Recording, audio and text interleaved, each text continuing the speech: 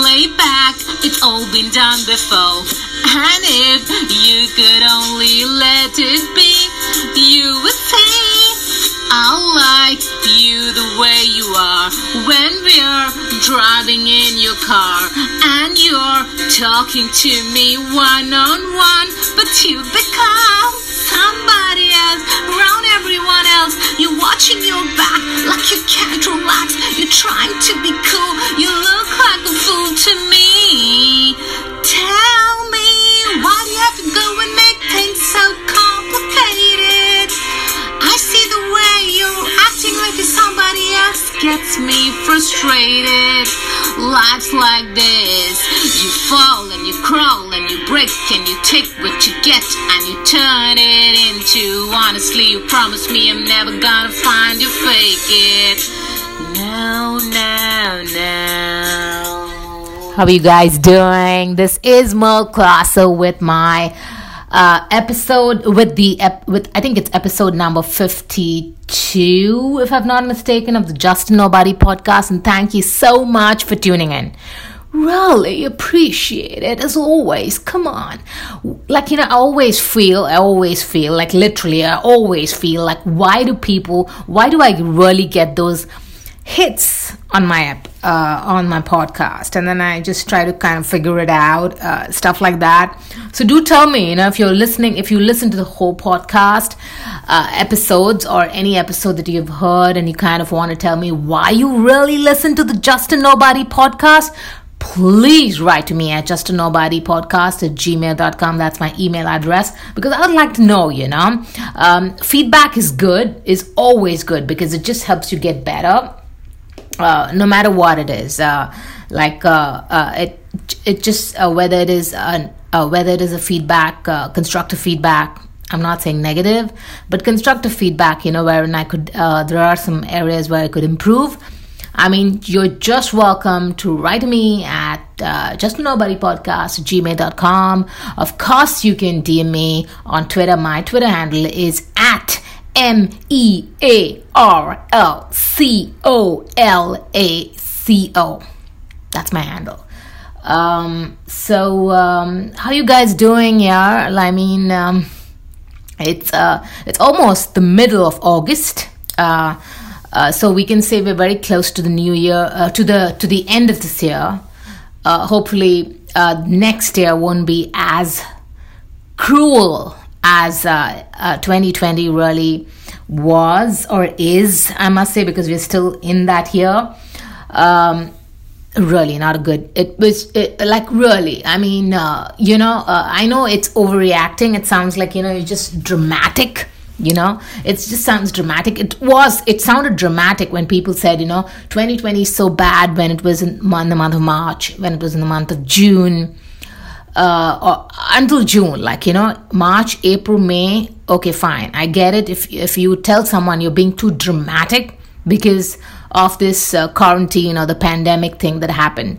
But when it went beyond May, it was like, this is going too long, and then no one, I don't think anyone is being dramatic if they say 2020 was the worst year in most of our lifetimes. I think so, because it's this pandemic has happened like once in 100 years, like it happened whichever 1918, or was it 1918? Yeah, 1918.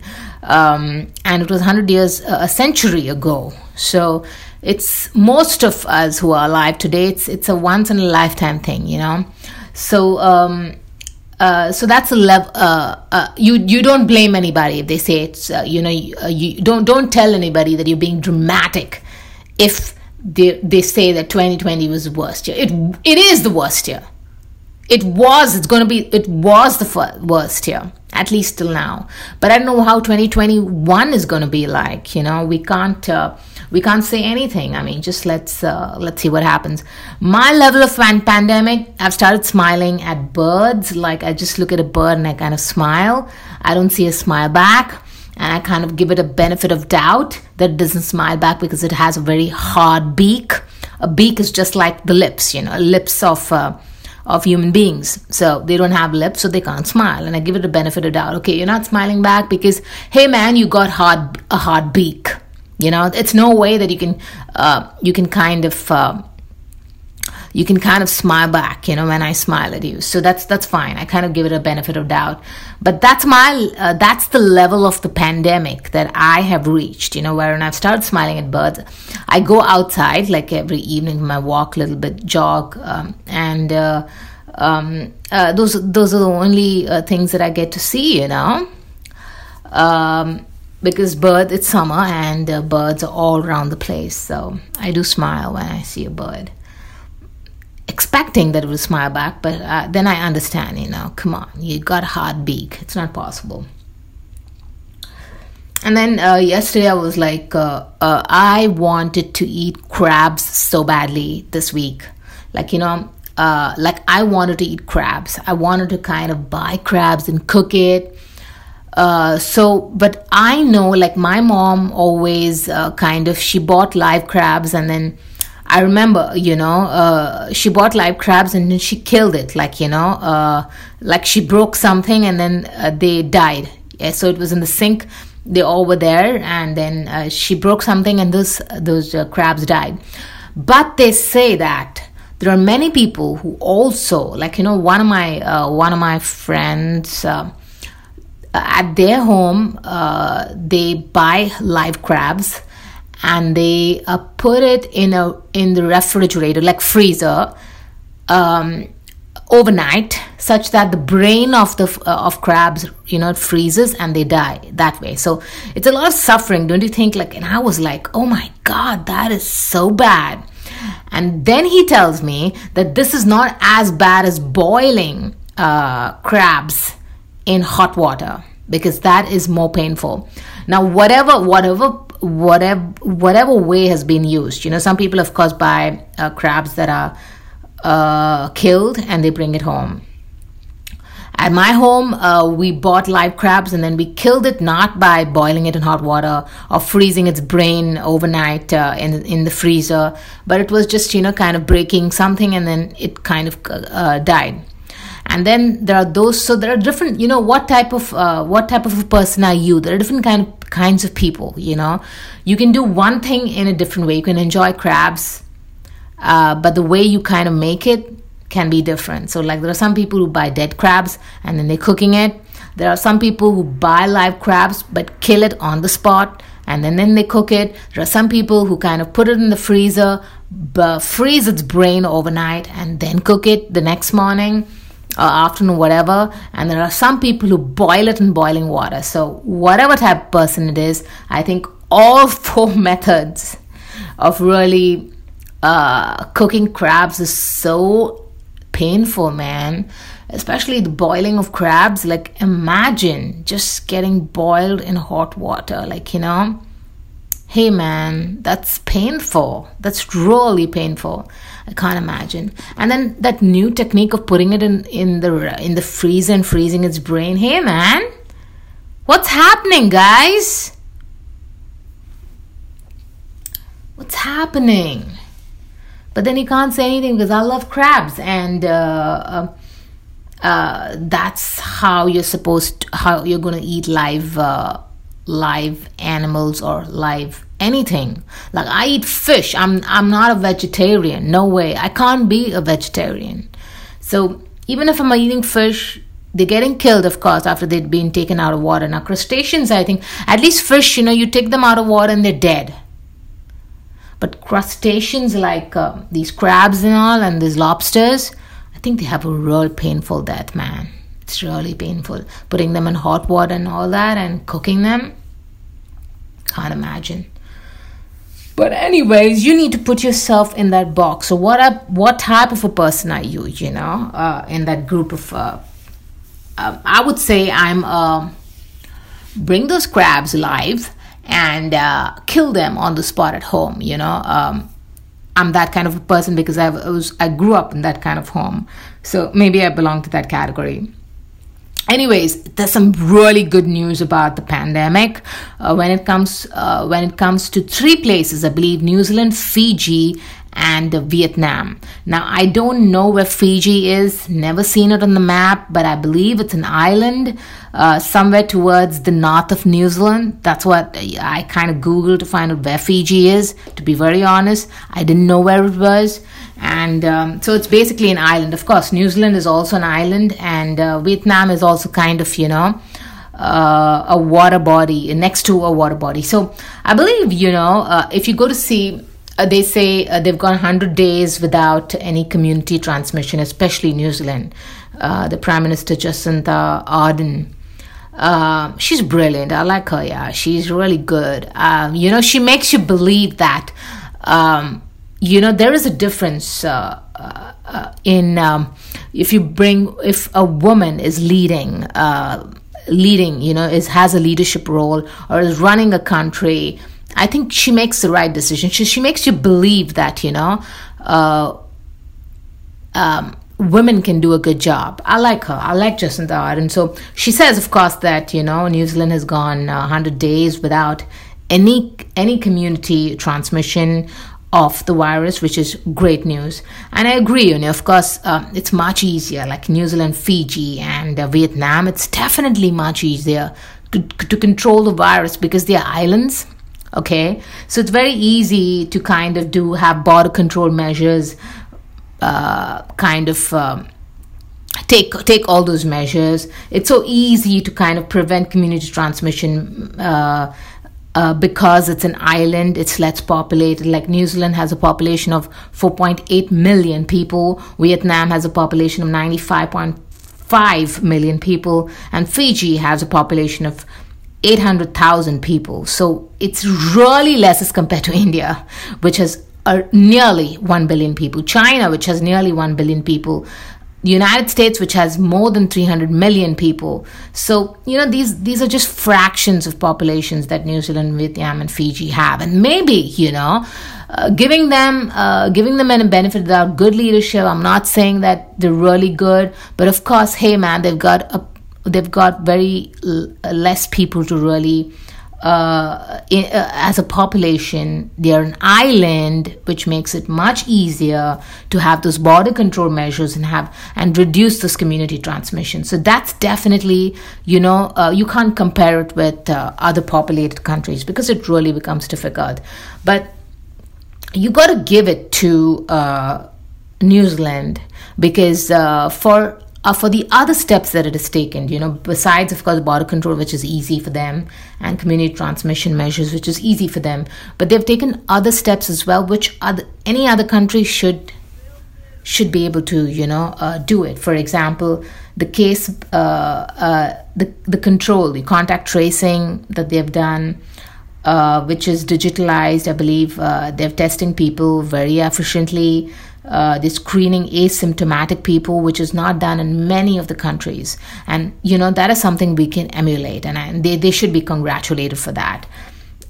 So things like, health and well-being and economic support that New Zealand is giving to its people, commendable, and other countries can easily follow and at least be in line with this. Of course, it's not possible to have 100% border control measures and community transmission measures to get 100%, to do as well as New Zealand, Fiji, or Vietnam can do, because they're islands. They can easily do it. It's easy.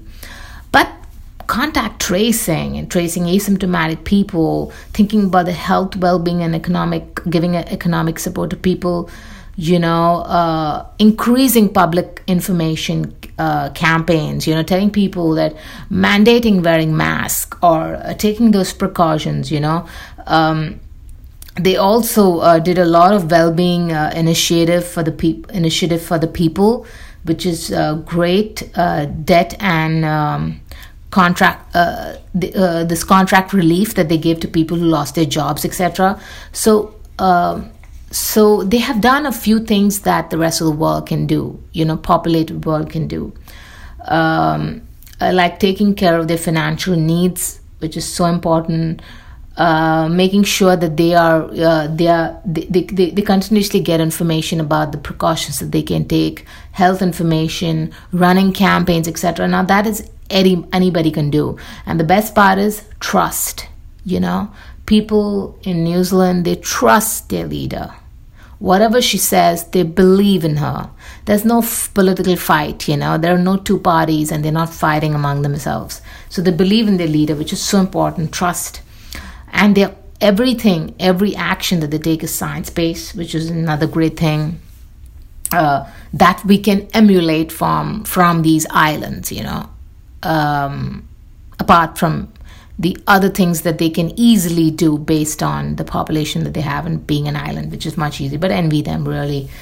Another important aspect that I was just reading about was New Zealand has added while reopening, its reopening strategy, QR codes, which is the quick response codes, has been a very important aspect of their reopening strategies, like reopening museums, games, shopping malls, elevators, restaurants, motor shows, retail, shops, nightclubs and bars and Disneyland. So these can be the QR codes, like amusement parks, have been used very effectively in New Zealand, and I believe even in South Korea.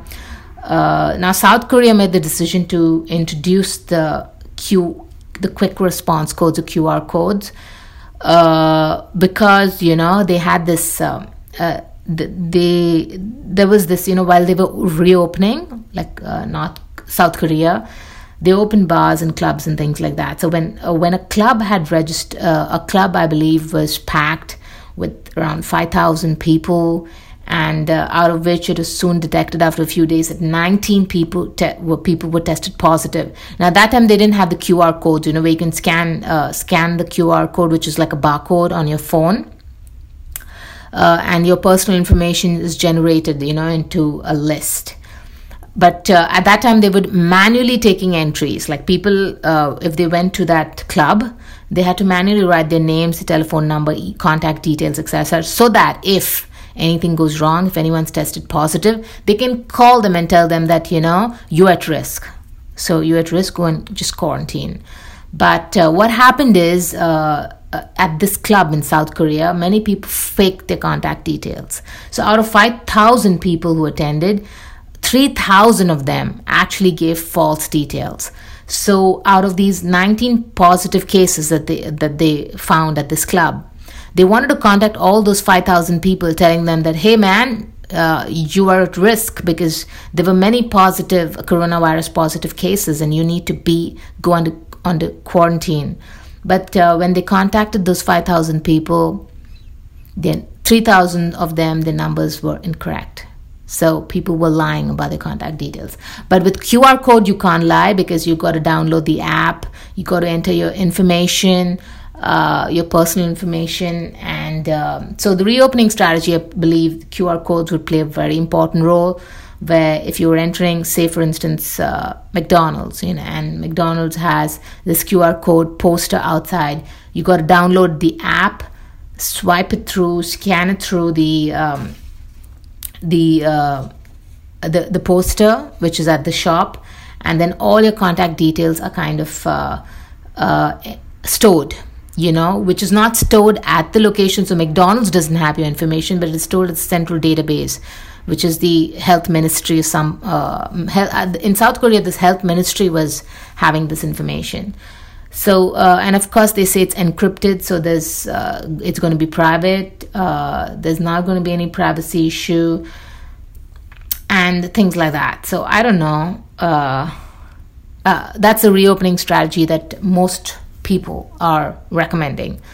So that's going to be a thing. And so if South Korea, for instance, when that club, where 5,000 people attended, if they, instead of having a handwritten entry of those 5,000 people, if they had this QR code at that time, they would immediately contact all 5,000 of them and tell them to quarantine because they were at risk. So that's something that I believe South Korea has learned, and they've implemented it. And I believe New Zealand has also used that, and I think that's a very important aspect of their 100 days of community-free transmissions. There's no transmission of the virus for 100 days, which is great. QR codes was another aspect that New Zealand also used. So it's just like, apart from that, of course, they've used mask, which is a mandate. You gotta wear it. No one's fighting, no one's arguing. And that, like some people around the world are doing it, which is weird. Like, you just kind of make a fuss about wearing a mask and make it political. Hey man,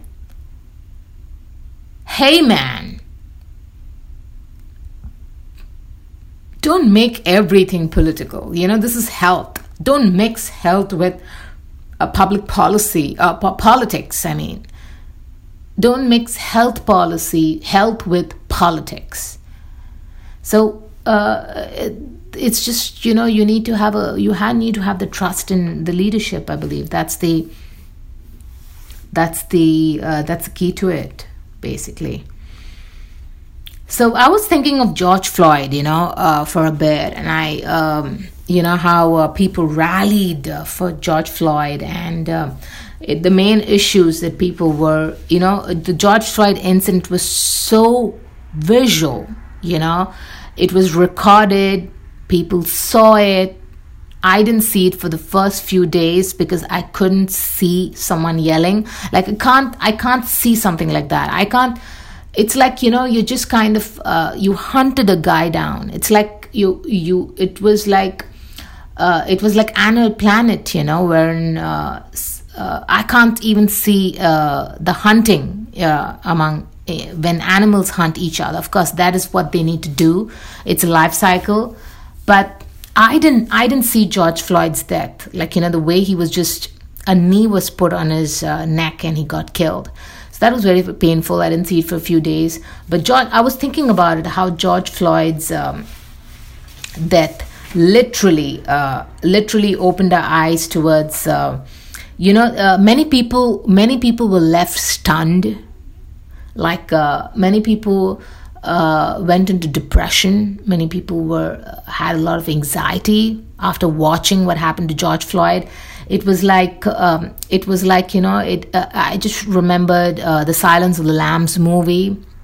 I'm sure most of you watched it, where this FBI agent is in search of this serial killer, and the FBI agent is played by Jodie Foster, and so she reaches out to a psychiatrist who's played by Anthony Hopkins, Dr. Lecter, I believe, Lecter, and so she tries to ask the psychiatrist, like, who's this person, and she takes help from him.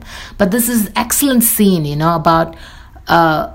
We all want to know why the movie is called The Silence of the Lambs. Now, so this is an excellent scene where, where this FBI agent, Clarice, played by Jodie Foster, she's asking Anthony Hopkins, that is the psychiatrist, Dr. Lecter, played by Anthony Hopkins, that who is this murderer? Who's this kidnapper? Who's this serial killer? Tell me something about him, and why is he doing such a thing? Because this serial killer, he kind of kidnapped women, plus size women, that is women of size 14 and above, and he kind of skinned them alive. And my God, the movie's so scary. It's really scary. I'm sure you all have seen it, but this George Floyd incident, right? It kind of reminded me about. I kind of can relate it with The Silence of the Lambs because so in this scene, when Clarice, the FBI agent, is asking the psychiatrist, Dr. Lecter, tell me who is he and why is he doing such a thing? So Dr. Lecter, the psychiatrist, tells Clarice that I will not tell you who the killer is until you tell me why you are after this case. Why do you want to find women? Why do you want to save these girls? So Clarice, the FBI agent, tells a story about how she doesn't sleep at night because she she wakes up with the sounds of the lambs, the screaming of the lambs, because when she was a child, she heard she heard lambs, actual literal lambs actually screaming because they were slaughtered, and she so desperately wanted to save them, but as a kid she couldn't save them, and she kept saying that if I could save at least one of them, one of those lambs, she would not have that nightmare. And that's a scene that I will play it out definitely. It's a beautiful scene from The Silence of the Lambs, between the FBI agent and the psychiatrist. Now, why I'm talking about it is because I can connect it with the George Floyd incident, of how that visual element of the way he was killed under a knee actually brought nightmares to many people from different races, not only people of color, but even everybody all around the world. George Floyd was an international movement, a global movement. But people just wondered, how racism, inequality is so real all around the world, whether it is color of the skin, whether it is your race, whether it is your status in society, your position, your titles, etc. is so rampant. And we didn't get sleep because we were asking for justice for George Floyd. But we were continuously waking up from a sleep, hearing the screaming of those lambs, and so desperate that, George Floyd should get justice. Because if we save George Floyd, if justice is given to George Floyd, then maybe we'll sleep. We'll have a peaceful sleep. We won't. There's going to be like the silence of the lambs. They're not screaming. And I want to play the scene from The Silence of the Lambs between the FBI agent and Anthony Hopkins, who's playing the psychiatrist. Brilliant. It's a brilliant scene and so relatable. You can relate it to today's world of racism, inequality, the rich getting richer, and the issues with no dignity, for people because they're poor, or injustice, people not getting the justice that they deserve. So it kind of the George Floyd incident reminded me about this. It's so important to be able to save some people, so that we don't listen to the screaming of the lambs like the scene. So we'll just play it. Maybe we talk about it after this. It's your turn to tell me, Clarice. You don't have any more vacations to sow. Why did you leave that ranch? Doctor, we don't have any more time for any of this now. But we don't reckon time the same way, do we, Clarice? This is all the time you'll ever have. Later. Now, please listen to me. We've only got 5... No. I will listen now. After your father's murder, you were orphaned. You were 10 years old. You went to live with cousins on a sheep and horse ranch in Montana. And one morning I just ran away. Not just, Clarice. What set you off? You started at what time? Early. Still dark. Then something woke you, didn't it? Was it a dream? What was it?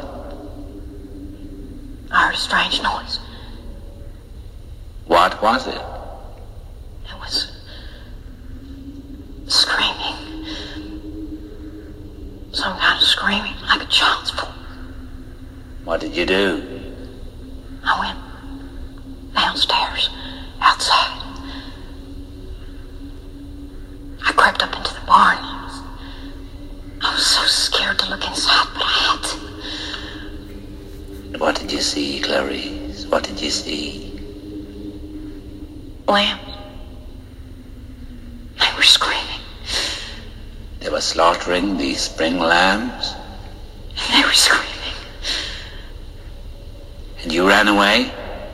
No. First I tried to free them.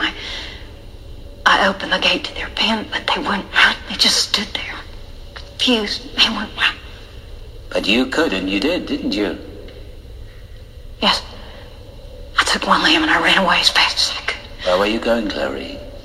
I don't know. I didn't have any food, any water, and it was very cold. Very cold. I thought if I could save just one, but he was so heavy. He was so heavy.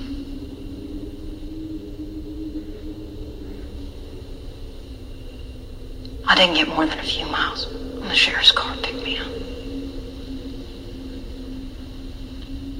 Rancher was so angry, he sent me to live at the Lutheran orphanage in Postman. I never saw the ranch again. What became of your lamb, Clarice? I killed him. You still wake up sometimes, don't you? You wake up in the dark and hear the screaming of the lambs. Yes. And you think if you save poor Catherine, you could make them stop, don't you? You think if Catherine lives, you won't wake up in the dark ever again to that awful screaming of the lambs. I don't know. I don't know. Thank you, Clarice. Tell me his name, Doctor.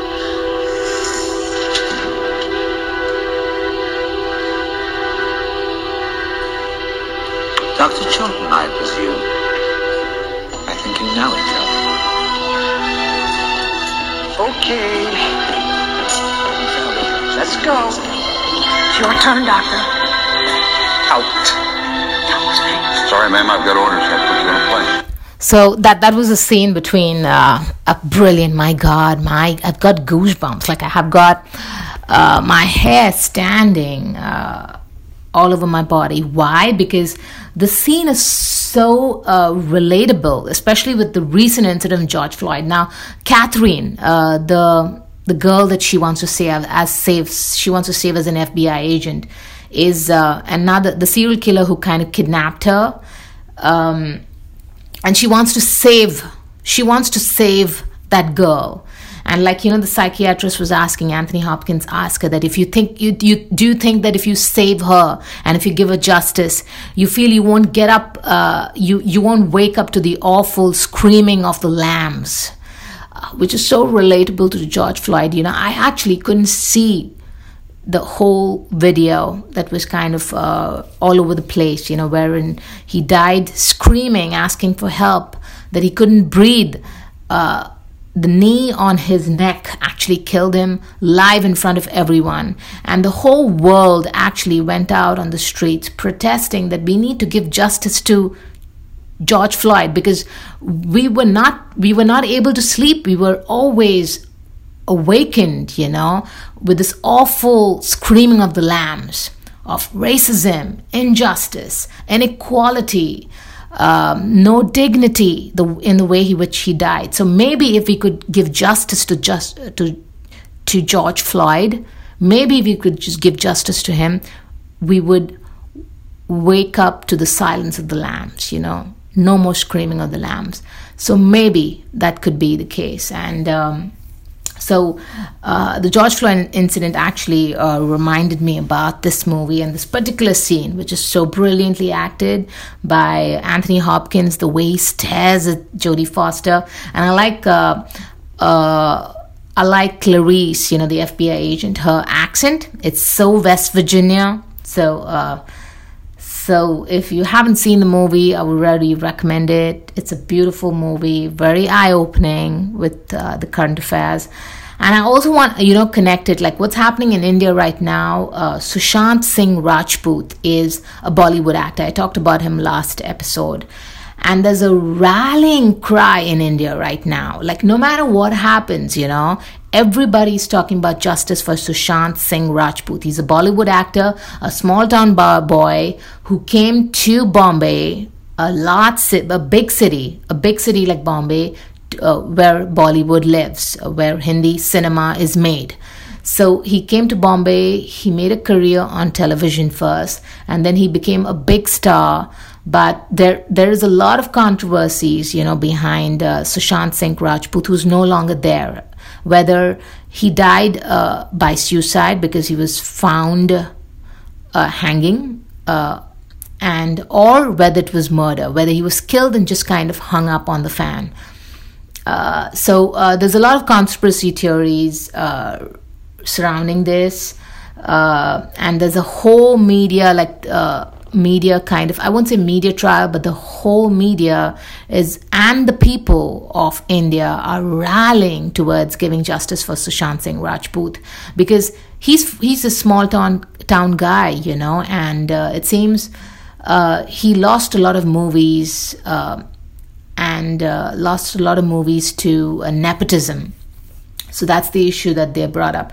So I can kind of relate with Sushant Singh Rajput as someone, where people in India, they believe that if they give justice to Sushant Singh Rajput by proving that, he was killed, because there's a lot of conspiracies, there's a lot of evidence as well which signals that. So if they kind of can give justice to Sushant Singh Rajput, maybe they all won't wake up to the awful screaming of the lambs. And that's what, where people who are, Sushant Singh Rajput was a very down-to-earth guy, a lower middle class family, but he made it big in the industry, but was sidelined by Bollywood, by the Hindi film industry. And maybe, that's what they feel, that if that happens, the people of India want to wake up to the silence of the lamb, because they want to give justice to that guy. The same like George Floyd, we wanted to give justice to him because we felt that, maybe it'll make us feel better. Maybe we won't wake up to the awful screaming of the lambs. And that's a brilliant analogy, which was displayed in the movie. And if you've not seen the movie, watch The Silence of the Lambs. It's a brilliant movie. So relevant, in today's world. All right. So what's happening, guys? I happened to just realize that many industries, like especially the airline industry, is planning to reopen, and they're kind of enticing people to really fly their airlines by providing a lot of medical benefits, like a COVID. Sorry, I just burped. Okay. I just burped. I'm not going to edit this, man. Although I can, but I won't, because I want it to come out as it is, Right. So what I was saying is, so many airlines actually are offering this COVID-19 kind of package. Emirates is one organization which is so fucking desperate to have people flying their airlines, which I understand, it's been almost 6 months without making any kind of business because everything is stopped. And I get it. I get their point of view. But this loyalty program that Emirates introduced was like a game changer. Like, it literally had my jaw dropping, and I'm like, hey man, people actually think like that, So I get it when Emirates says that all the middle seats would be empty, and we'll follow the 6 distance thing. So they'll fly, they'll follow all the guidelines. You have mask wearing, which is going to be mandatory, leaving middle seats empty, wearing mask, health checks at terminals, stuff like that. Then Emirates has also gone one step further by having the COVID-19 passenger diagnosed with COVID-19 during the journey, wherein they also said that they would cover medical expenses just in case someone gets COVID-19 during the journey, gets the virus. I believe they're paying around $176,000 for medical expenses, to cover the medical expenses. Per day expenses, that is, for quarantine costs, would be $118 per day for about 2 weeks, because it's 14 days of quarantine. So that's another thing Emirates is offering, which is great. I believe it's so huge. And then what actually surprised me was its worst case scenario. It's like, God forbid, forget getting the virus, or forget about having to quarantine, which they're taking care of it. But God forbid you die. even a passenger's funeral is going to be taken care of by Emirates. So it's so damn sure. It's like free. And they're going to pay about $1,765 for people who kind of die for passengers. So that was a mind-blowing decision and kind of literally blew my mind, dropped my jaw, and I was like, hey man, the free, like literally free. I can understand everything else. They're like, leaving middle seats, wearing masks, health checks at terminals, checking patients for COVID-19, taking care of the medical expenses if they get the virus, having their per day quarantine charges also taken care of. But even now, your funeral expenses will be taken care of, which is great. I mean, that is some advertising strategy that I can't think about. It's like, those cases wherein some non-profit organizations, they're kind of raising money for people who are hungry. Some organizations, I believe, they raise money, and so on their television screens you have these ads of poor children, with flies flying near their faces, and I don't like those ads. I just hate ads wherein they ask for funds or they trying to raise money by showing desperation, by showing kids. Most of them are like, poor kids or getting people out of poverty or feeding kids, etc. They show these kids with flies all around them, which is such a bad sight. I mean, it's not that it may be real, but you don't need to raise funds by showing such a desperate situation, So that's what I feel. And that really makes me angry when I see that kind of fundraising ads, So this is what Emirates is doing. It's gone to the extreme loyalty program, wherein it'll take care of your passenger's funeral as well. I would never fly Emirates because it's gone to this extreme level, But people do, people are... they do feel when they see an ad which is to raise money for the poor or raise money for hungry people, and they see a kid with flies around it or just sitting sitting around, etc. They'll do it. They'll make a donation.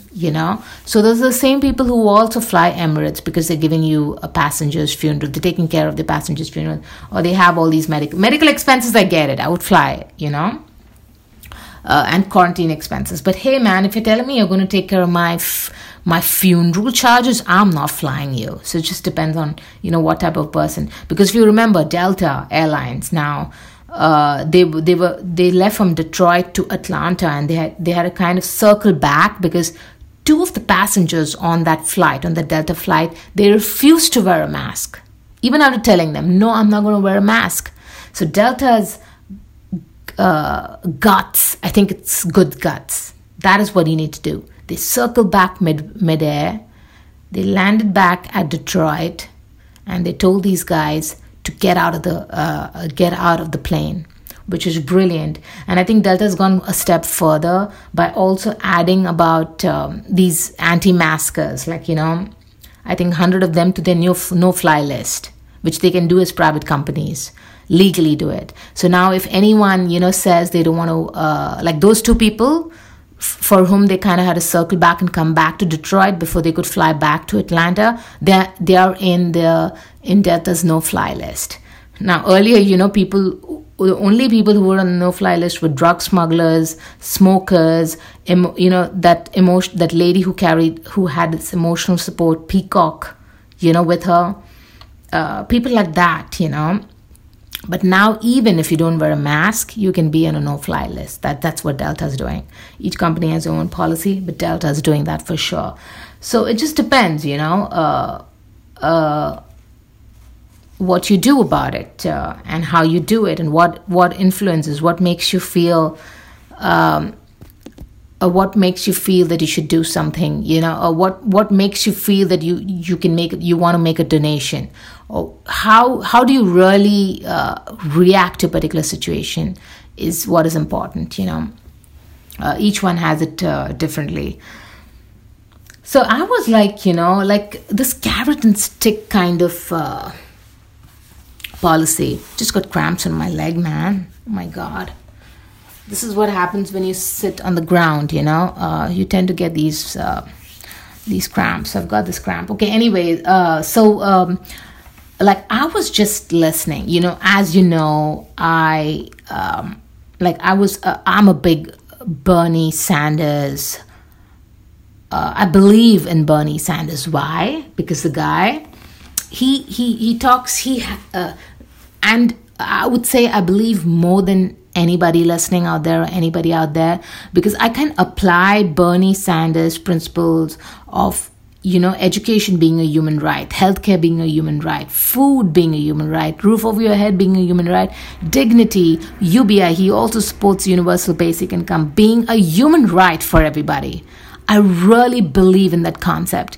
And Bernie Sanders' concept should be applied globally. And that's why I believe more, Now, Bernie Sanders is an American. His policies are more nationally focused. But this guy, he thinks in a way that is more global. So I won't say I'm a fan of his. I just believe in his ideas. And this is brilliant. But the only thing that, I kind of have a problem with when he starts with going behind the rich. I won't say going behind the rich, but, we have 1% of the rich getting richer, etc. But, like in the recent, like yesterday, he was talking about how he introduced the Make Billionaire Pay Act, wherein billionaires, there would be, billionaires like the owners of Facebook, Amazon, Microsoft, Twitter, Walmart, who made and other 467 billionaires. They made about $730 billion during this pandemic period from March 18th to now. So that's what Bernie Sanders claims, that there are 467 billionaires in America who made $730 billion during the pandemic. During a pandemic, when people are hungry, they can't pay their rents, have been losing their jobs, and having a very difficult living in quarantine. But these are billionaires who made huge sums of money. Now, Bernie Sanders has introduced the Make Billionaire Pay Act, which is a one-time payment made by these 467 billionaires, where they get taxed for 60% of the wealth they made during the pandemic period. So from March 18th to January 1st, 2021, whatever wealth they made during this pandemic period, they should be taxed one-time tax of 60% on whatever income they made during this pandemic. And that's what the Make Billionaire Pay Act that was introduced in the Senate by Bernie Sanders, and I believe there are two other senators. And he seeks for an approval for it. My point is, hey man, these are billionaires who really started small, They have just not become billionaires. They have the right tricks. They have the right strategy. They have a right plan that is making things work for them. They're not exploiting the poor, Of course, if they're evading taxes, they should be held accountable. They should be held accountable if they're evading taxes or they're moving the money here and there. But just taxing them because they're wealthy, calling it a wealthy billionaire pay act, it's just weird. It's such a demotivator. Say, for instance, tomorrow a young girl somewhere in a rural town, city wants to make it big. She starts an entrepreneur shop in IT, say, for instance. And from there, she becomes a billionaire in the next 4 to 5 years. And then you just go behind her, because she made those billions. It's so wrong. It's so demotivating to all those people who want to become entrepreneurs ahead in life, So I feel the Make Billionaire Pay Act is so out. I can't get it. Maybe I'm wrong. If you think I'm wrong, maybe you can write to me at justanobody.podcast@gmail.com. Please explain it to me, because I don't understand this concept of taxing billionaires 60% of the wealth that they made during this pandemic because they made money.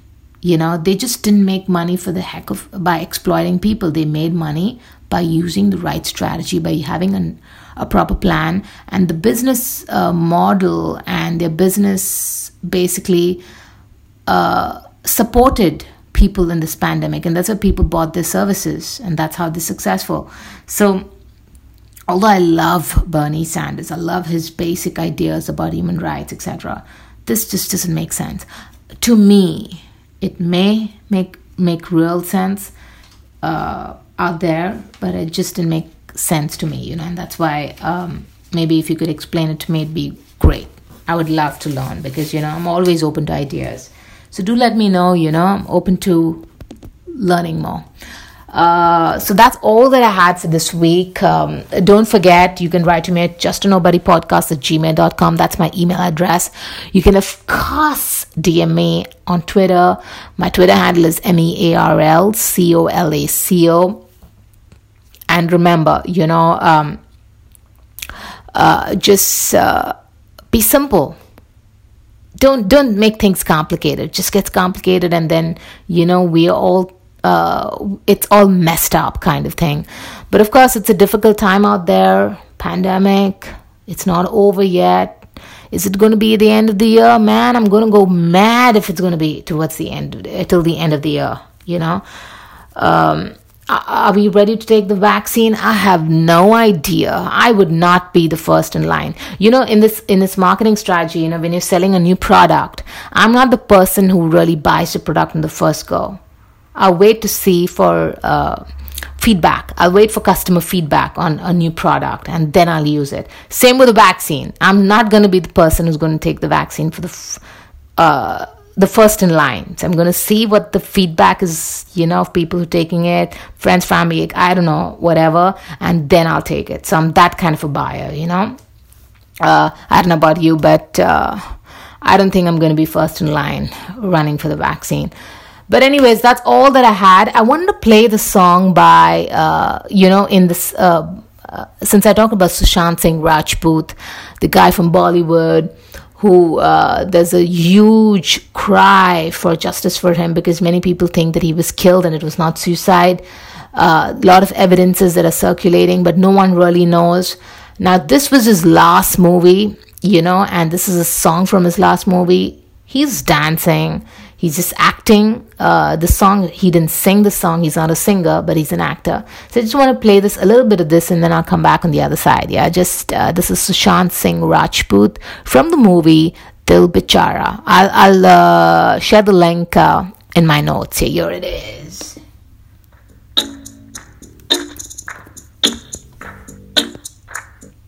Dil Bichara, friend zone kamara. Dil Bichara, friend zone kamara. Friend zone kamara. कोई तो बता दे क्या करूं, कोई बता दे क्या करूं.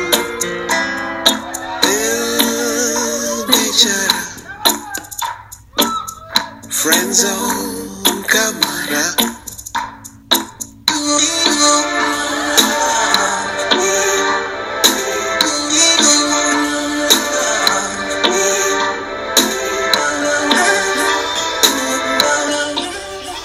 That's a beautiful song. Handsome guy, man. Really good looking. It's sad that he just kind of, has gone out, because the guy had so many dreams. Only 33 years old, and he's just no more. Justice for Sushant Singh Rajput, so that all those people really feeling the pain of his death, they don't wake up with that awful screaming of the lambs, and they feel okay, if this guy finally gets justice. That's all that I have for this week. Thank you so much for listening, guys. I really appreciate it. Don't forget to tune in next time whenever I do my episode. Mostly Monday is when I kind of release my episode. And thank you so much, baby. Bye.